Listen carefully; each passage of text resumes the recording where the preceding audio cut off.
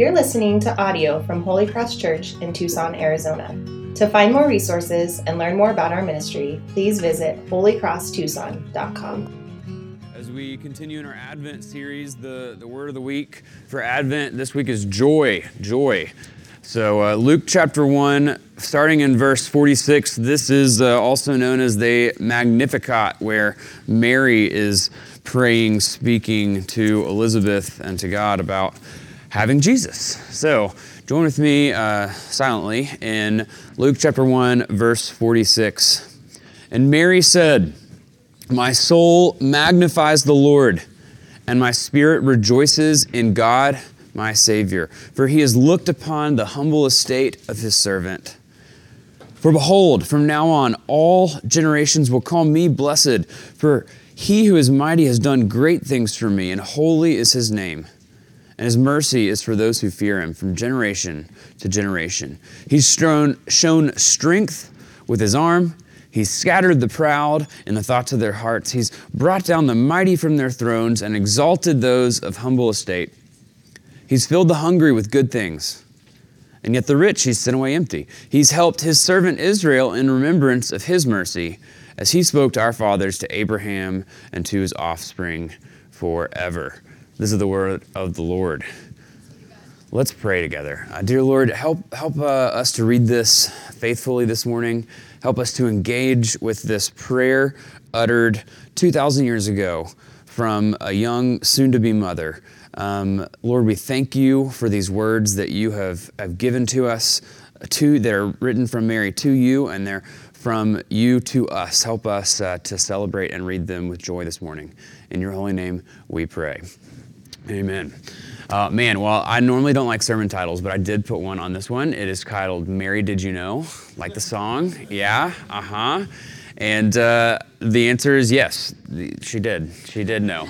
It's very simple. That's it. We can go straight to communion. But as much as that song is easy to rag on, yeah, her Magnificat, her song right here in Luke, kind of resoundingly tells us that yes, she did know quite a lot. And it's actually one of the most interesting things about this passage is that Mary is this, supposedly like rural, potentially quite young girl who has like no formal training in theology. She has no like college degree even, probably not a lot of schooling, and yet she gives us this piece of biblical poetry that's just beautiful, and like almost the whole thing is quotes to the Old Testament. Like, this girl knows her scripture. Like, this is just so encouraging to me. And this is a joyful passage, and that's our focus on Advent this week, is joy. These traditional themes that the church has followed for over 1,000 years in this Advent process. And joy is the one this week. And Mary's prayer here is extremely, extremely joyful. And I think it shows us some helpful things when we think about what it means to truly have joy versus kind of the cheap alternatives we have, the like cellophane, plastic happiness Christmas versus actual joy in the Bible. This passage shows us that we can rejoice in magnifying the Lord, we can rejoice in his justice, we can rejoice in remembering what he's done for us. So let's dig in right away, looking at the first couple verses. Mary said, "My soul magnifies the Lord, and my spirit rejoices in God my Savior, for he has looked upon the humble estate of his servant." That just means he's looked upon someone who is not high in the world. And from behold, now on all generations, everybody is going to call me blessed. For he who is mighty, that's God, he's done great things for me. Holy is his name. This is the Magnificat, if you've heard that before. That title for this comes from this first thing where she says, "My soul magnifies the Lord." And what she's doing here when she rejoices in magnifying God and his glory, it's so special. I like to think about maybe you like to have your dad or your brother, or your husband, or you have a bunch of tools, and there's certain tools that you don't get to use very often, but there are those tools that are for very specific jobs, and whenever you get to use them, you're like, yes, this is the time. this is the time. I like working on bikes, and there's a lot of specific bike tools that you don't get to use the bottom bracket push press thing very often. But when you do, you're like, oh, it is time to use it. And there's got to be a certain joy in using the right tool for these very specific jobs. What Mary is doing here is doing what she and you and I have been designed to do. She's more than a tool. You are more than a tool. But she's doing what she's been designed for, like a tool designed for a very specific job. Because actually, like, we've been designed to do exactly what she's doing here. We've been designed to magnify the Lord, to rejoice in his name. This old document that we agree with as a church, the Westminster Shorter Catechism, tells us that it's a summary of what we think about from Scripture. And the first question is, what is the chief end of man? What is the point of being alive? The answer is to glorify God and to enjoy him forever. It's a really simple idea that the reason you were created, like if you were a tool, you're more than a tool, but if you were, the point of your existence is to glorify God and to enjoy him forever. To glorify and enjoy God forever. And that's exactly what Mary says right here. She says, my soul itself, like not just me, not just my brain, my soul magnifies the Lord. That's an interesting word, right? Magnify. Like that's a word we have on the door over there, if you're not aware. Our 3 big words as a church are to magnify, live, and engage. We want to magnify God's glory. We want to live as God's people, and we want to engage in God's mission. And she says, my soul cannot stop but to magnify the Lord. And my spirit, again, not just like my brain, my spirit itself rejoices in God, my Savior. She's trying to say with all of who she is, I'm magnifying God's glory. This word means to make something bigger. It meant that then they didn't have magnifying glasses like we do, but the word in Greek means to make something bigger, to exalt it, to lift it up, to increase, to amplify. And she's saying, my soul is trying to increase, trying to amplify, trying to enlarge and enhance God's glory. And that's actually what we think, all of Scripture tells us we've been created to do. And then she says, I'm rejoicing in the Lord. Again, what we think the whole picture of Scripture points us towards as the reason you were made is to glorify and enjoy God forever. Which is a really simple phrase, but just think about the happiness and the joy that can come from doing what you are designed to do. We all know what it feels like to go against the grain in a system, but what is it like to go with the design, to go with what you were made for? And this is what Mary is living in. She's in that moment where she has been created for this. All of salvation history comes towards her and the birth of Christ, and she is fulfilling her role in that grand story. And she says, I want to magnify God's glory. There's also something really interesting here. This is kind of a piece of poetry. And in the Bible, the poetry normally doesn't rhyme because it wasn't written in English. And also, it didn't really rhyme in their language either, because their language, kind of like Spanish, had a lot of the same endings. And so it would not be very interesting if you tried to rhyme everything with O. Nacho, sombrero, my Spanish isn't very good. But, it would not be a very good rhyming. So biblical poetry uses other devices. And so one of the things that biblical poetry does, they'll line up 2 phrases right next to each other, and one phrase will sort of explain the other one a little bit better. And that's what's happening right here. She says, my soul magnifies and my spirit rejoices. She's contrasting her soul and her spirit. She's not making a difference there. She's just trying to say all of who I am as a person is involved in this. And then I'm magnifying God's glory and I'm rejoicing in who he is. And then she uses 2 different names for God. She says Lord and then God my Savior. It's this is the rhyming of biblical poetry. This is a poetic device to she's just trying to show us with all of her energy that she's feeling this really, really big feeling that she loves God. She is rejoicing in magnifying the Lord. And there's hope there, that if we're created to glorify God, if we're created to amplify his glory, to talk about how good God is, because the whole of creation itself is declaring that, is groaning that, then actually when we're doing what we've been designed to do, we're going to be really joyful in that process. We're going to be really happy when we get to do what we are designed to do, right? We can picture a runner that's amazing at running, just loving to run. We can picture a carpenter amazing at carpentry, loving to do what they do. Anything that you are good at, right? You might enjoy doing that. And this is what we've been designed to do, is to glorify God, to magnify His glory. And that's what Mary's on about here. She's got a really hard situation in this story.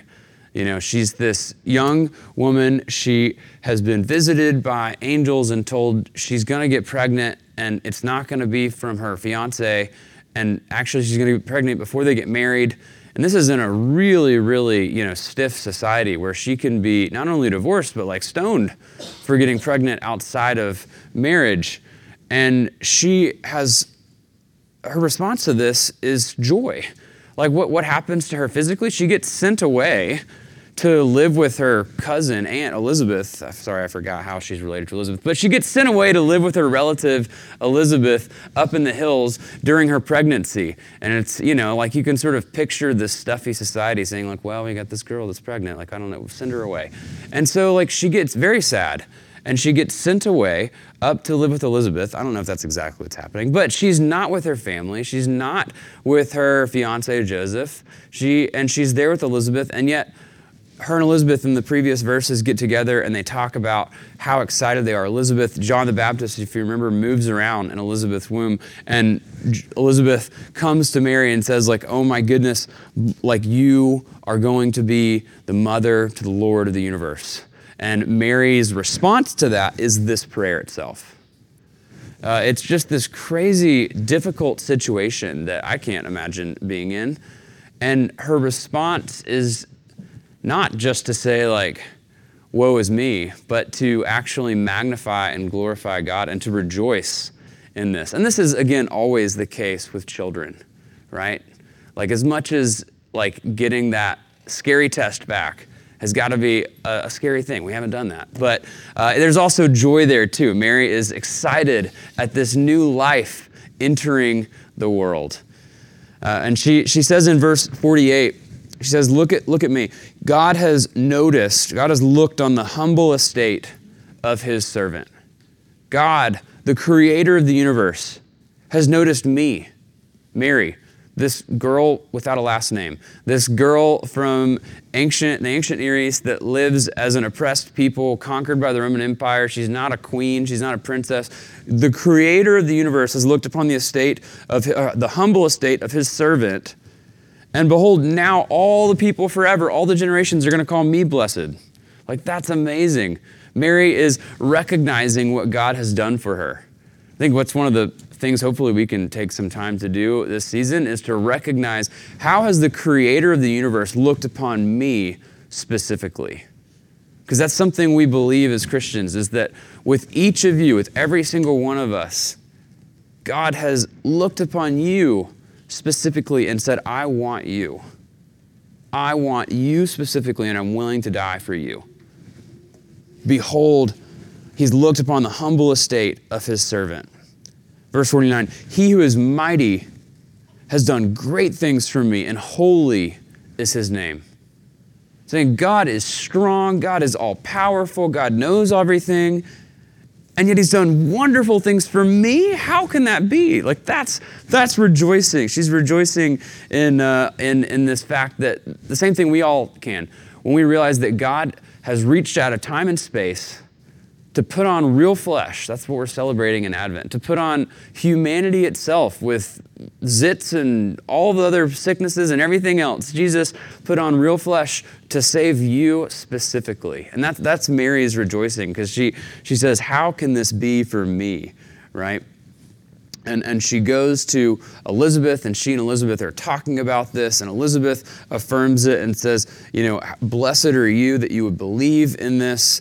And of course she's going to be happy. Mary has so much joy in magnifying the Lord and remembering what God has done for her and doing what she's been designed to do, so that's our first point. Our second one is that there's joy in this, in justice. There's joy in God's justice. Looking at verse 50, there's a little 50, 51, 52, and 53. This poem sort of switches away from Mary's personal reflection and into her thinking about God's works of justice and mercy and reorganization in the whole world. How this son that's going to be born to her is actually going to mean massive change for all of human history and massive change in their lives right then.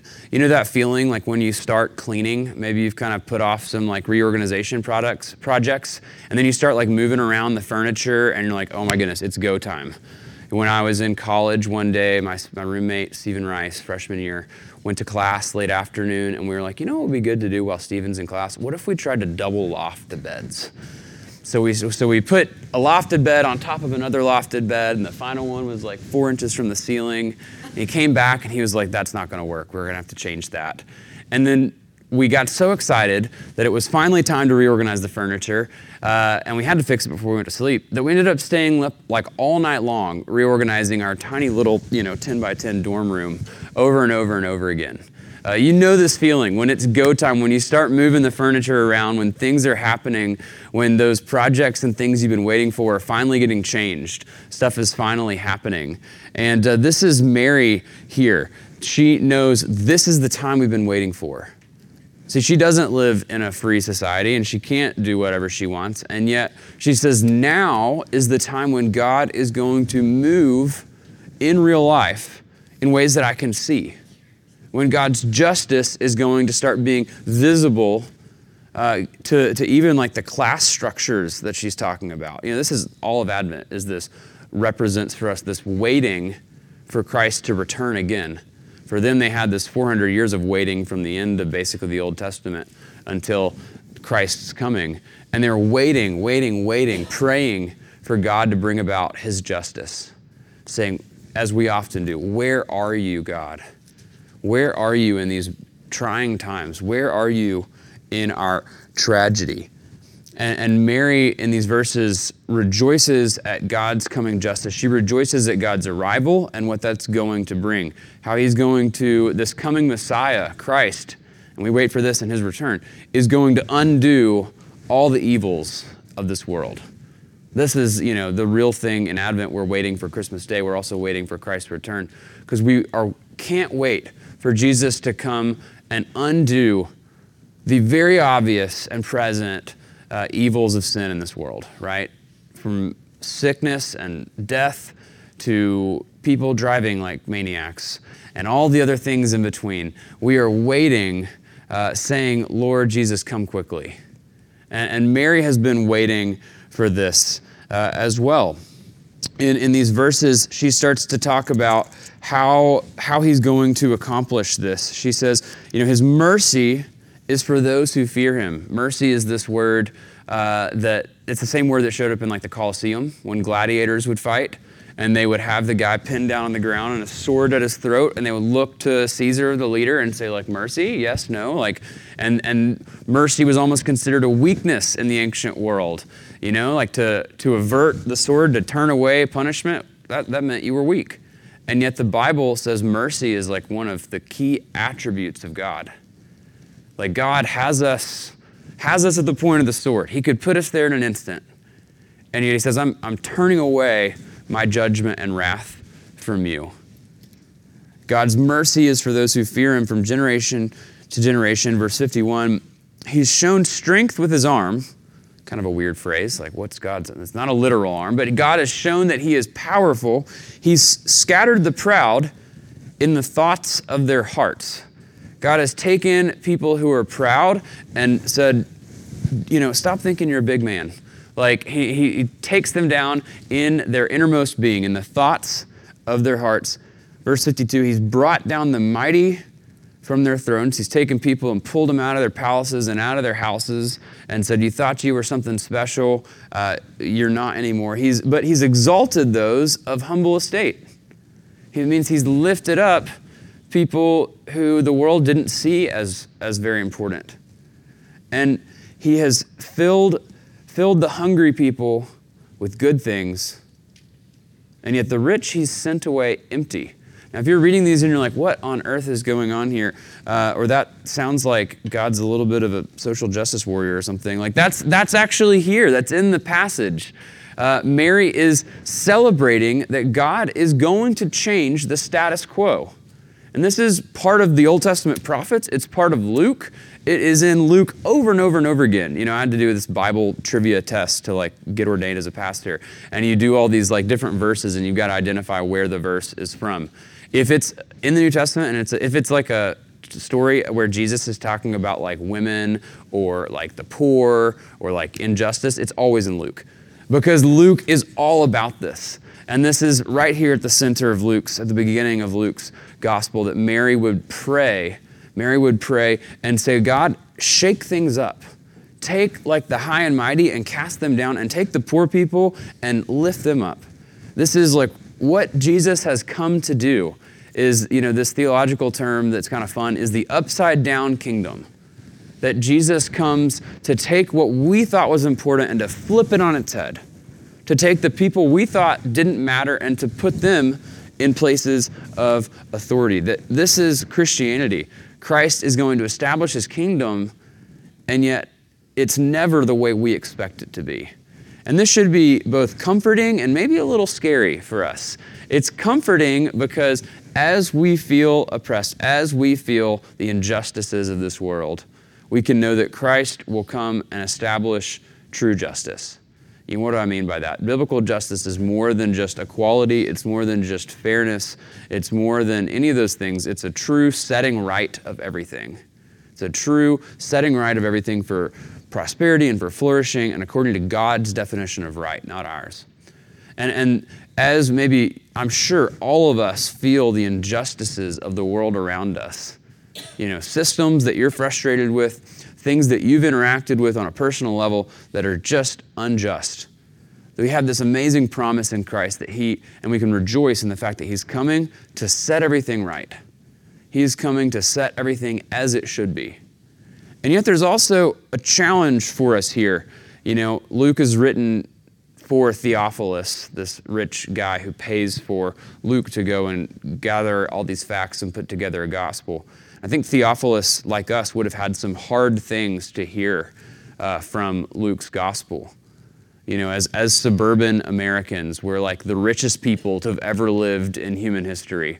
I don't remember all the stats, but I know that if your family owns like one car, you're in like the 98% of the world's, like you're the 2%, you know, you're like just absolutely ridiculously blessed. You know, so many people out there living on less than like $1 a day. There's these stats you can look up that are just like terrifying, because it means that no matter who you're comparing yourself to, that you know, you and us, just by living here and now, right now, with indoor plumbing and all the other things we have, are the absolute 1% of the richest people in all of human history.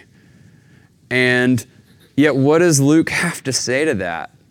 Luke says, like, God is coming to shake things up. God's coming to change things. God is not against wealth at all, but God is against us resting in our wealth and instead of him. You know, one maybe a helpful thought thing to think through is that if Jesus actually did come back this Christmas, let's say Jesus returns finally and triumphantly on Christmas Day, what would I be like kind of bummed that he didn't wait a little longer for? Maybe that sounds awful, but I know that there's probably some things for each of us where I'm like, well, man, like that would be a little bit sad because I've got Christmas presents I wouldn't have had to play with yet. Like, or I would be like a little bit sad because like there's things I wouldn't have gotten to do yet, and like I would be happy, but also I would be like maybe a little like, well, could you wait like another month and then I would have had my birthday at least? Like, there's all these things we could sort of think through.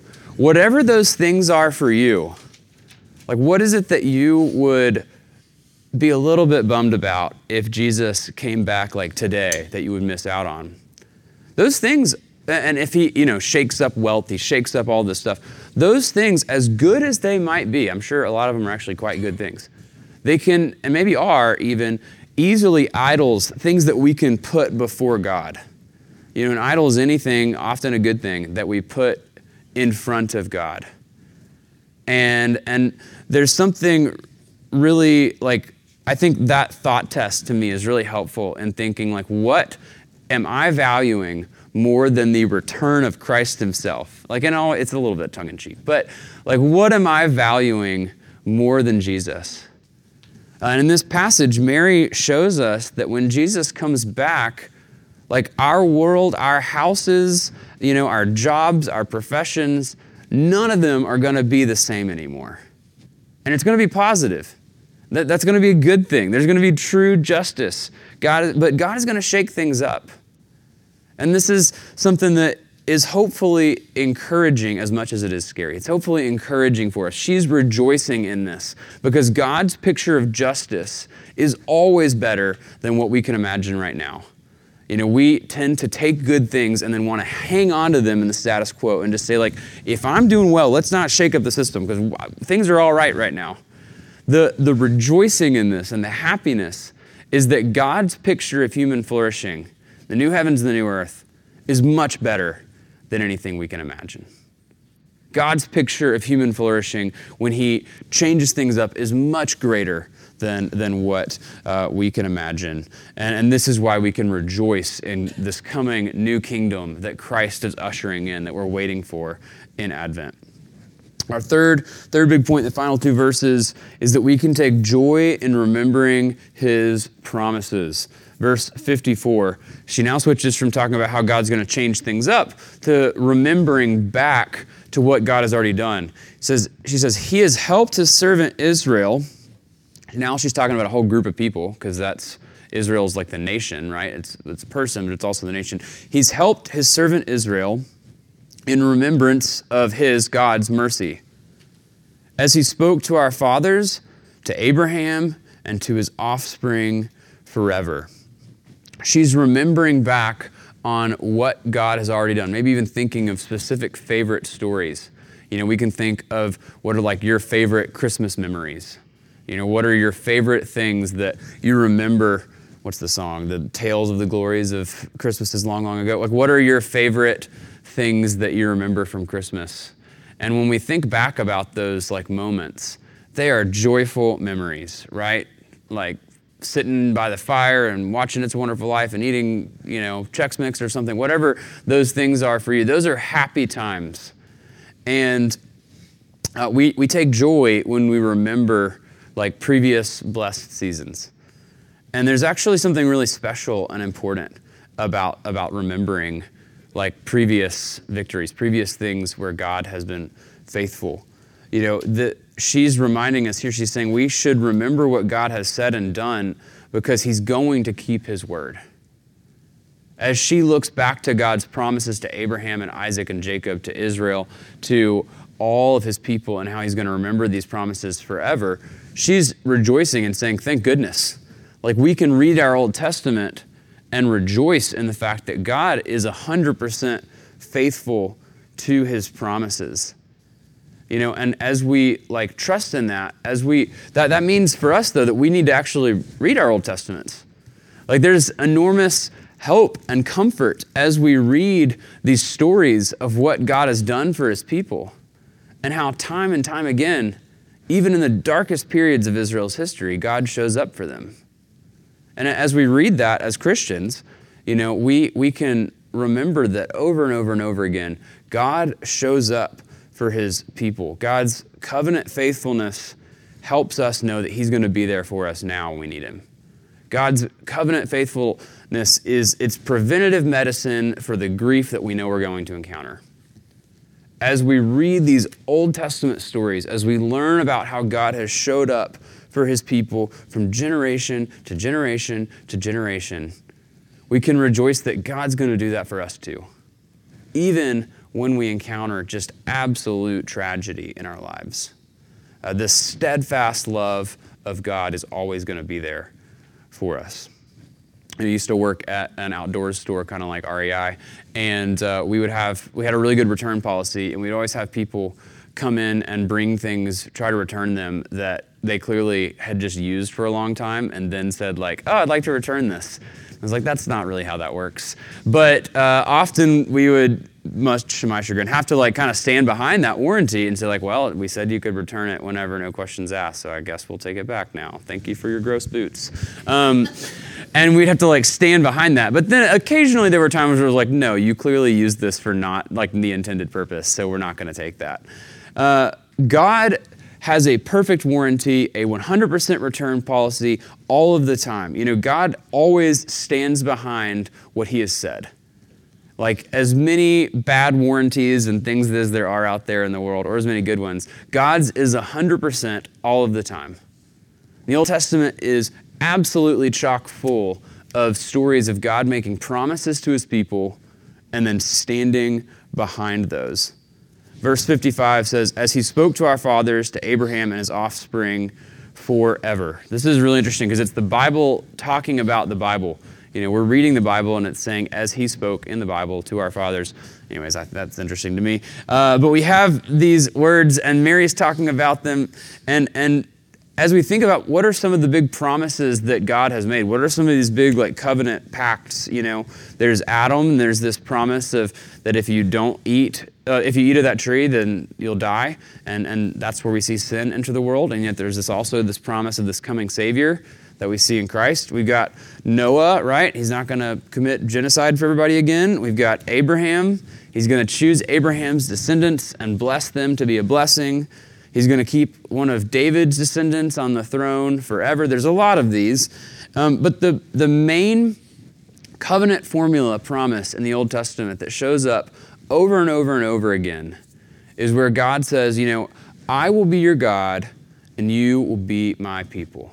This is the main covenant like recipe formula that God uses almost every time he talks about covenants. He says, I'm going to be with you. I'm going to be your God. And I'm a God who has all the power and all the strength and all the authority. And you're going to be my people. Like you're mine. I'm with you and I'm going to protect you. You know, God is with us in a protective way. I will be your God and you will be my people. And this shows up from Genesis to Revelation. It's at the very end of your Bible. You can go and look around back there. It's in there. That I will be your God and you will be my people. And it says in heaven, we're going to be face to face with God. That we'll get to be his people, but without fear anymore. Like without that bad kind of without his holiness killing us because we have sin in our lives. We'll get to be with God face to face. And this is this promise, and what Mary is remembering is that God promises to be our God forever, and he promises to keep us as his people forever. As he spoke to our fathers and his offspring forever. I love that she throws that in there. That this is something that looks forwards well past her lifetime. That these promises are more than just for her, which is good for us. Because maybe the skeptic is reading this and thinking like, well, this says, in the verse, it says it's for Abraham and his offspring, and I'm not Jewish, right? So the reason why we can trust in this, the New Testament is actually quite clear. It says that Christ came first for Jew, but also for Gentile. First for people descended from Abraham, but also for everyone else. And this is part of the good news of the gospel. That Jesus doesn't come for us based on who we're born to. He doesn't come for us based on our family lineage or how good your parents were as Christians. He doesn't come to you based on how good you are as Christians. Christ accepts you and comes into the world for you in real human form to give you eternal salvation based off of nothing that you do. That's amazing. Hopefully we can't say that without smiling, because that is where our true joy comes from in Advent. That Christ enters into human form, enters into true humanity to offer you and me salvation based on nothing that I'm going to do. Based not on my bloodline, not on how religious my parents are, not on where I grew up, but just purely because he says, I love you that much. Will you follow me? That's the gospel right there. And so we rejoice as we remember his promises. We remember that he said, I'm going to send my Christ. I'm going to send my Messiah. I'm going to send my son into the world. And of course, he has done that. This is Mary's words. Yes, she did know. Mary very much did know that her baby boy would maybe not walk on water, but would deliver humanity from its sin. Just such an encouraging passage here as she magnifies the Lord. She rejoices in doing so.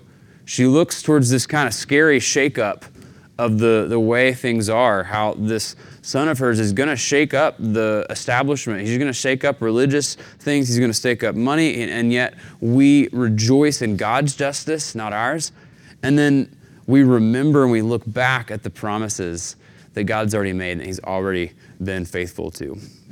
Each week at Advent, we light more of these candles, and Christmas is really close to the winter solstice, right? As it gets darker and darker and darker, we're lighting more and more candles. I just think that's super cool. And it's just like this picture of getting brighter and brighter and brighter as Christ is coming into the world, that we can rejoice as Christ is coming. He has come once before. This is Mary's rejoicing prayer, and we await His return together again, that He might give us all a new forgiveness, all grace, all new bodies like His. Thanks for listening to this audio from Holy Cross Church. Visit us at holycrosstucson.com to find more resources and connect with us.